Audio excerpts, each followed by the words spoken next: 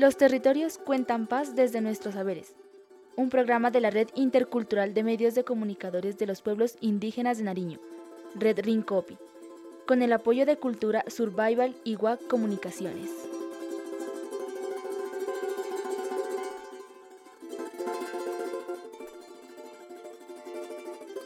La tierra es el primer manto que alberga la vida. Ahí se depositan distintas semillas que se vuelven frutos y alimentos.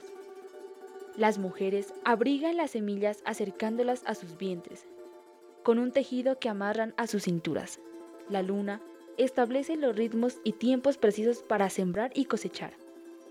La payacua y el trueque son prácticas de solidaridad para compartir los alimentos. El fogón es el laboratorio donde se preparan los mejores platillos del campo. Es así que la chagra es una práctica que recoge muchos saberes y conocimientos para criar la vida de forma armónica.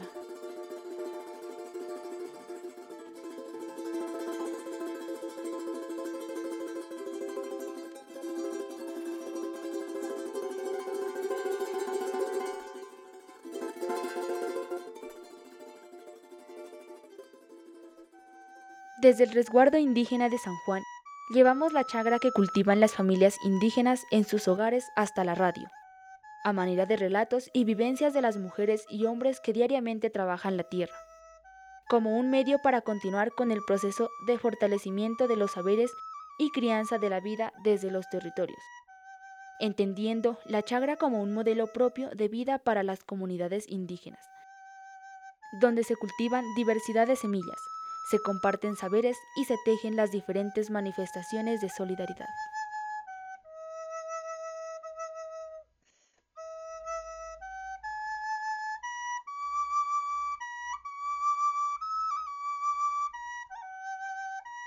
Los invitamos a que nos acompañen a cultivar la palabra y cosechar saberes. Bienvenidos y bienvenidas.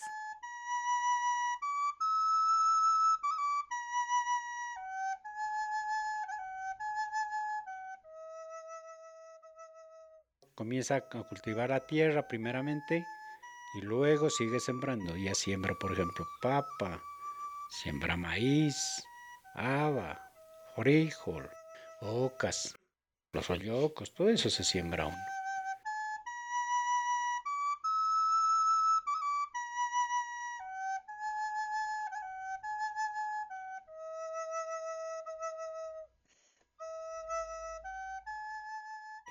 Primero tiene que cultivarla, picarla.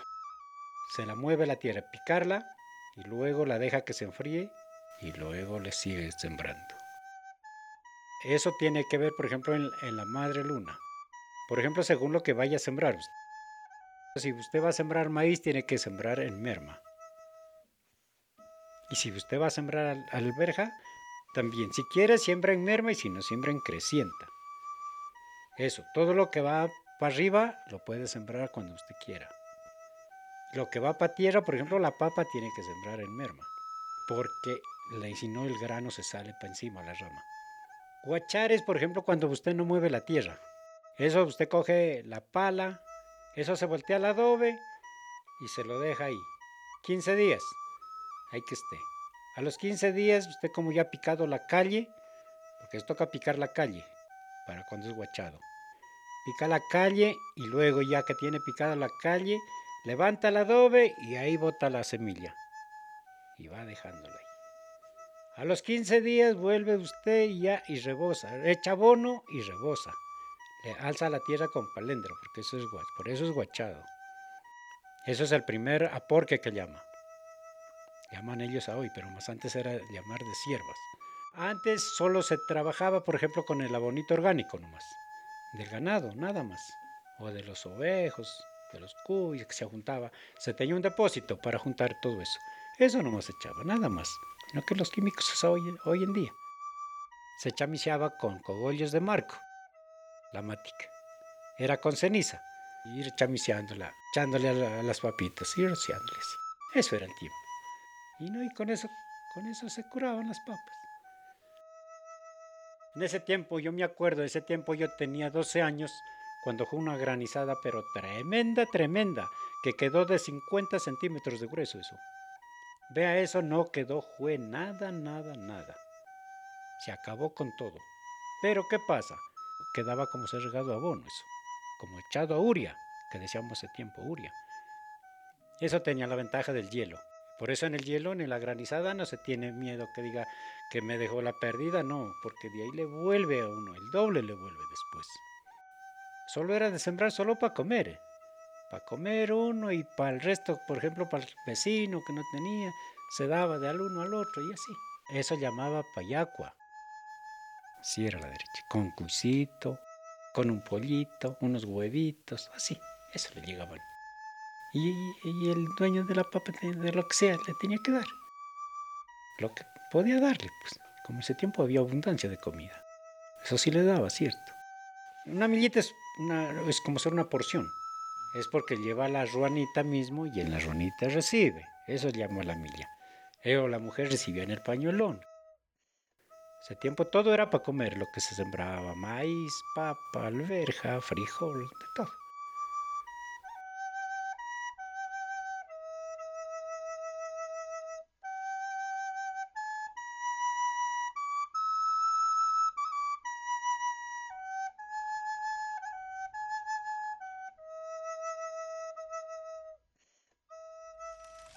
En el fogón se cocinan los mejores platos tradicionales, como la chicha, el champús, el aco y la poliata.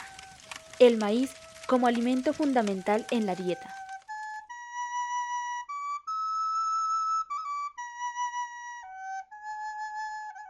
El maíz se utiliza en primer lugar, ese tiempo cuando recién, para choclo, pues. Después ya era para la sopa, después para ser envueltos, para la chicha cuando ya estaba seco. Y esa era la chicha la principal, pues para trabajar, que tocaba tener de pronto, porque en ese tiempo no se utilizaba ni café. La chicha, verás, primero tiene que moler el maíz. Tenía que hacer, eso llamaba mote, tenía que moler el mote para poner a fermentarla. Porque en ese tiempo no había ni panela, le cuento. Era así nomás también. Y entonces ahí, ¿qué pasaba? En la chicha se le fermentaba hasta, se le ponía haba, se le ponía frijol, de todo ahí. Se molía ahí en el mote, que llamaba. Y en ese tiempo no se ponía panela, y muy bien eran las chichas tremendas, y espesas las chichas. Eso era para la minga que llaman hoy. Eso era para las mingas, porque más antes no se pagaba piones tampoco. Para eso era la chicha. Para llamar a todos los vecinos, se hacía minga y ya, hágale, a trabajar. Y ahí tocaba, ahí era donde tocaba la chicha, no le digo porque ese tiempo no se usaba café, eso le contaré. Antes era el maíz que llamaban maíz capia, que era para las harinas, y el maíz morocho, que era para las morras. Ahí había el maíz negro. Eso sirve para la chicha, pues. Para la chicha sirve eso. Porque la chicha se hace como la chicha de jugo de mora. Se hace moradita la chicha. Ese maíz se lo cocinaba. Eso quedaba partiendo ese maíz. Y ese lo cogía y lo mascaba la gente. Bien mascado y ya. Para el champús tenía que, usted por ejemplo, ese es el maíz morocho. Usted tenía que quebrarlo y ponerlo a madurar. Eso se ponía a madurar en unos tanques que habían antes de madera. En ese se ponía a madurar. Por ejemplo, usted si quería sacarse unas 5 pailas, tenía que moler usted una roba de maíz. Y la ponía a fermentar ahí. 15 días. A los 15 días usted lo iba a ver y ya le criaba una natica encima al maíz. Ahí estaba madurándose. Entonces ya estaba él. Lo sacaba de allá, tenía que moler. Pero tenía que buscar agua. Agua que sea pero cristal, no que va a ser cualquier agua. Porque si no se dañaba eso. Ahora sí, cuando ya estaba, ya molía, por ejemplo, yo le rogaba, por ejemplo, pongamos de que yo le rogara a que don Aníbal, le digo yo, vea, usted mañana viene y me viene a dar moliendo esto para hacer un champús. Él tenía que acabarlo, de moler y cocinar todo él mismo, porque eso era celosísimo, llamaba ese tiempo. Eso se lo saca el mero almidón. Usted cuando ya está, por ejemplo, ya acaba de moler, lo muele y va remoliendo, usted va sacando el almidón. Eso sale una agüita bien cristal y bien limpia, por eso el agua tiene que estar bien cristalita. Y ese almidón se va sentando, se sienta. Y usted vuelve y muele otra vez de nuevo. El resto, otra vez del que ya lo coló, muele el resto para que le salga limpio. Cuando ya saca limpio, entonces él ya no cae nada de almidón, ahí ya lo deja. Entonces ya queda como le digo, como agua, queda ahí. Pero ahí está todo el almidón del maíz. Entonces, ¿qué pasa? Usted ya tiene que tener su paila. Habían unas pailas grandes de bronce en ese tiempo. Ahí ponía usted, tenía que poner medido. Por ejemplo, habían unas cambras, llamaban ellos antes, unos mates grandes de madera. Entonces ellos ponían 3 de esos, que eso era completo la paila, porque eso rendía. ¿Y qué pasaba ahí? Ahí tenía que estar pendiente ahí, bien encapuchar las manos, porque eso les volaba de eso, y una cuchara grande tenía que tener eso. Porque eso cuando ya comenzaba a estar eso, comenzaba a explotar para arriba. Y volaba eso ya lejos. Ahora sí, para saber usted si ya estaba, tenía que coger un mate de agua, con agua cristalita, y ahí cogía una cuchara, plum. La cuchara era de palo, plum, le botaban el agua. Y si él agarraba y se sentaba nomás, es porque ya estaba. Ahí tenía que sacarlo ya, ahí sí ya tenía que sacar. Entonces ahí tenían unos timbos grandes, de madera mismo. Ahí iban sacando eso, el champús ya cocinadito ya. Ahí se utiliza el maíz ya otra vez, porque ahí tiene que llevar mote, arrayán, todo eso. Cedrón le sueltan también allí. Eso es. Y se lo echa ya, ahí está. Él se cuaja ahí. Y eso les duraba hasta 3 meses, vea ese champús ahí. Eso le criaba una nata encima. Y usted le quitaba esa nata cuando le llegaba a la gente, ya que las fiestas que hacía usted, que iba a repartir, usted quitaba eso, le hacía un ladito y plum, sacaba y ya iba dando esos los. El aco viene de la cebada. La cebada, en primer lugar, que toca pues también preparar la tierra primeramente. Se prepara la tierra, ahí sí, ya ahí entra el arado, ya entra la yuntas, todo. Ya que tiene preparada su tierra, ya tiene que ver, en ese tiempo era en crecienta para regar la cebada. El 7 de luna, decían los mayores, hay que regar cebada, decían. Y se regaba. Entonces, ¿qué pasa? De ahí ya, por ejemplo, de ahí tocaba secarla bien la cebada, si no estaba bien seca, secarla bien seca. Después de que la tenía bien seca, tostarla. Habían las callanas que hay hasta ahora, callanas de barro. Ahí se tostaba, un bulto. Eso era por lo poquito, era un bulto, se tostaba. Y ya que se tostaba, ya. Habían las piedras de moler, eso no había molinos todavía ese tiempo. Las piedras de moler. Una le decían la mama y la otra la guagua. Se cogía y se fregaba y iba moliendo. Ya, y salía la chara. Ahí salía el aco.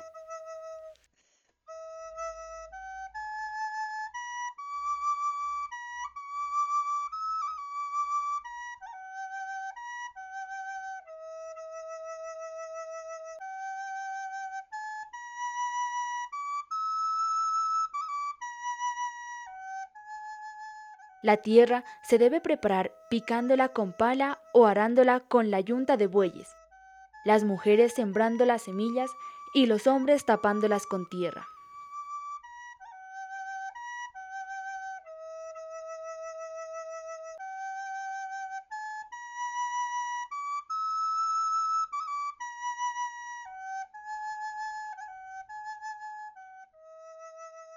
Ese tiempo había yuntas. Ese tiempo con las yuntas se entraba a las 8 y a las 4 se soltaba.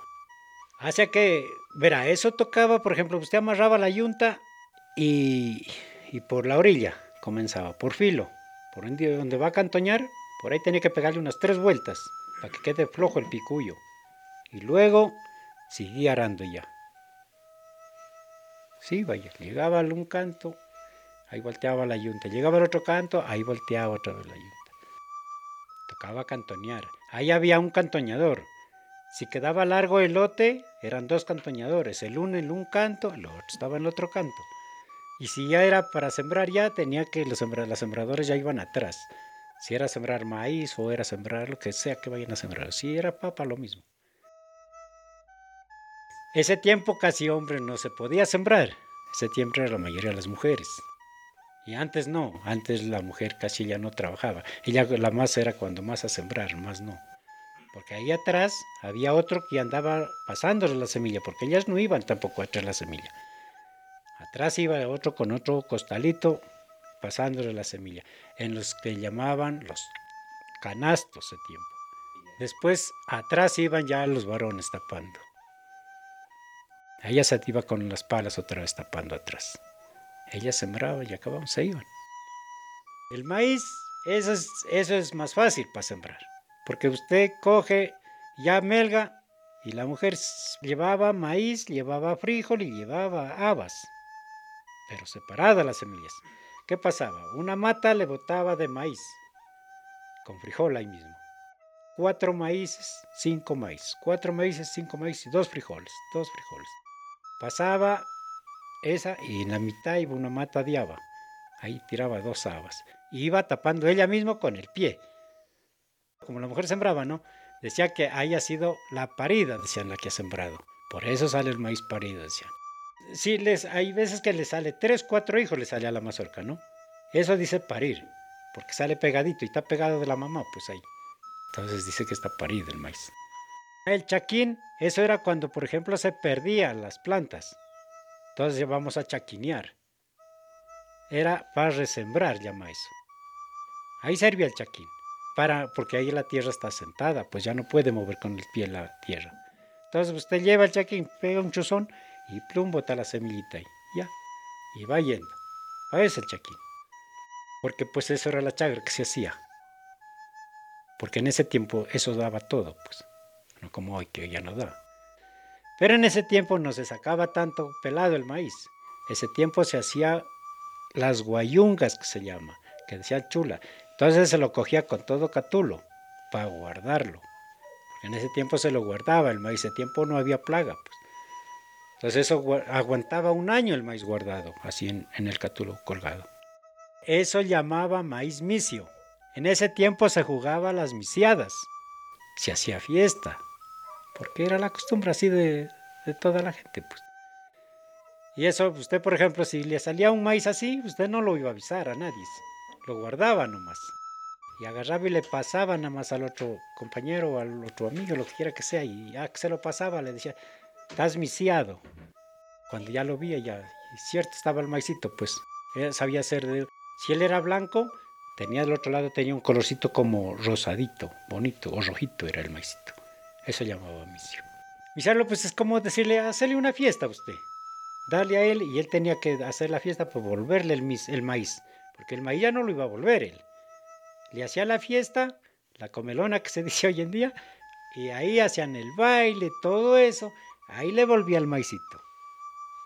En esa fiesta, pues, tenía que pelar el cuy, la gallina, el borrego o el puerco, pues. Eso tenía que hacer. Pero pues como eso no era ningún gasto grande, porque como en ese tiempo no se vendía nada, solo era por comer, nada más. ¿Ah? Para eso se criaba.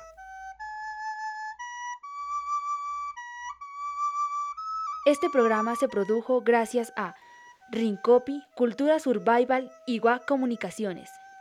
En el Resguardo Indígena de San Juan, emisora Laguna Estéreo 103.9, director general Aníbal Chacua, con la participación de Taita Higinio Kenguán y en la producción William Yandún y Gina Hernández.